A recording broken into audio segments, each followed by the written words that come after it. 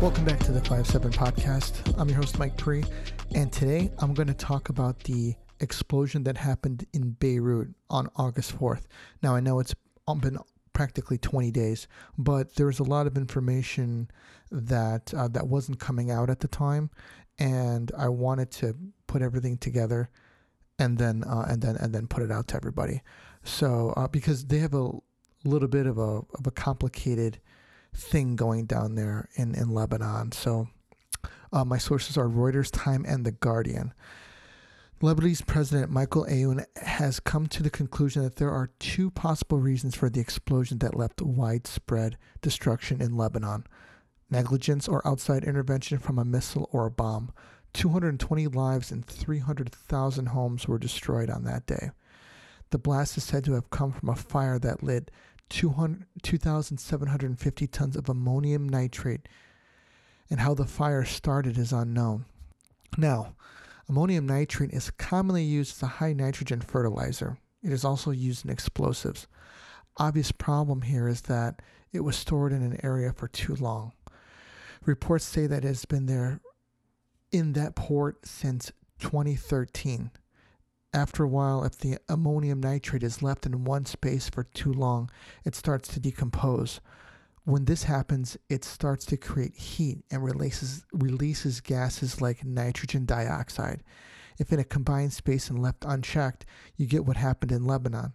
When nitrogen dioxide explodes, it has an orangish reddish color. If you watch the video, you can see the color of the blast. Now, the blast was felt for over 6-mile radius and is estimated to have been felt up to 100 miles away.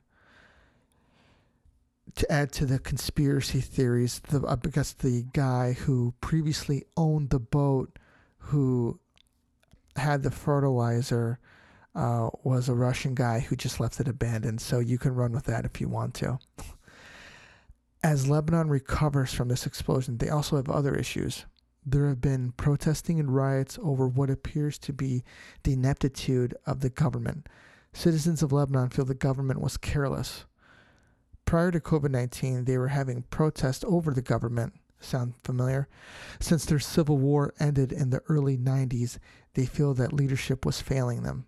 In October, it was said that taxes would be raised, so that caused a huge daily protest. Now, here's a background of what's going on with the economy. Management by the government, the central bank, and corruption at all levels.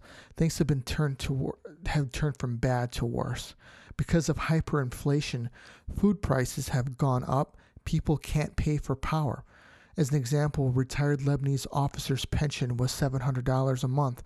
Because the value of the dollar, which used to be comparable to the American dollar, has dropped 80%. His pension is now worth $100 a month.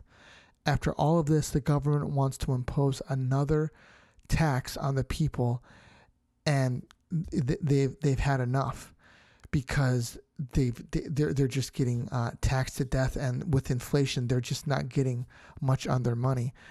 There's a story of a man who's been trying to give people power. And he runs these generators to give people power. The problem is that the people who pay him, they can't pay him anymore, and he has to pay his own cost, his own electric cost for that. So his business is going down the tubes. Now, the country's constitution guarantees government positions to 18 separate religious sects. Obviously, this was intended to balance the diverse populace, and as it turns out, it has only helped self-serving politicians. The citizens are asking for a new constitution. This was going on before the pandemic. As a result of the protests, their Prime Minister, Saad Hariri, resigned. Not even a year later, his replacement, Prime Minister Hassab Diab, announced his cabinet's resignation. The citizens were protesting, resign or hang. Now, the president says that he will not resign. He can't resign because they wouldn't have a government if he did. So then moving forward, is incredibly complicated. The people are sick of their politicians, and they want them out. There's been protesting. The police are trying to help prevent the protesters from taking things too far. It's not similar to what's going on over here. What's going on over here is race, and people haven't seen or are not protesting the government's ineptitude. In Libya, they are, and where they go from here is, I want to say it's no man's land, but we'll see what happens. It's really unfortunate for these people because they've had this going on. COVID-19 happened. Everyone pretty much went indoors like everyone else because of COVID-19. And then this explosion happens, which just ripped through Lebanon. And it's just incredibly unfortunate. A lot of people have lost their homes. They have nothing. They can't rebuild because of the economy's situation, and these self-serving politicians are making it impossible. So that's what I have for you today, guys. Let's monitor, see what is going to continue to go on in Lebanon. Hopefully these people can get back on their feet, but this is the story as of today of what is going on from the explosion, and how much of a disaster that it truly is for these people, and how can they rebuild. There are some GoFundMe pages out there for them to help these people, and be sure to look in on it and see what's going on, especially with the protest, because I'd like to see how the government responds in changing their constitution, because that's what the people want, and how they elect cabinet members going forward. So it should be interesting.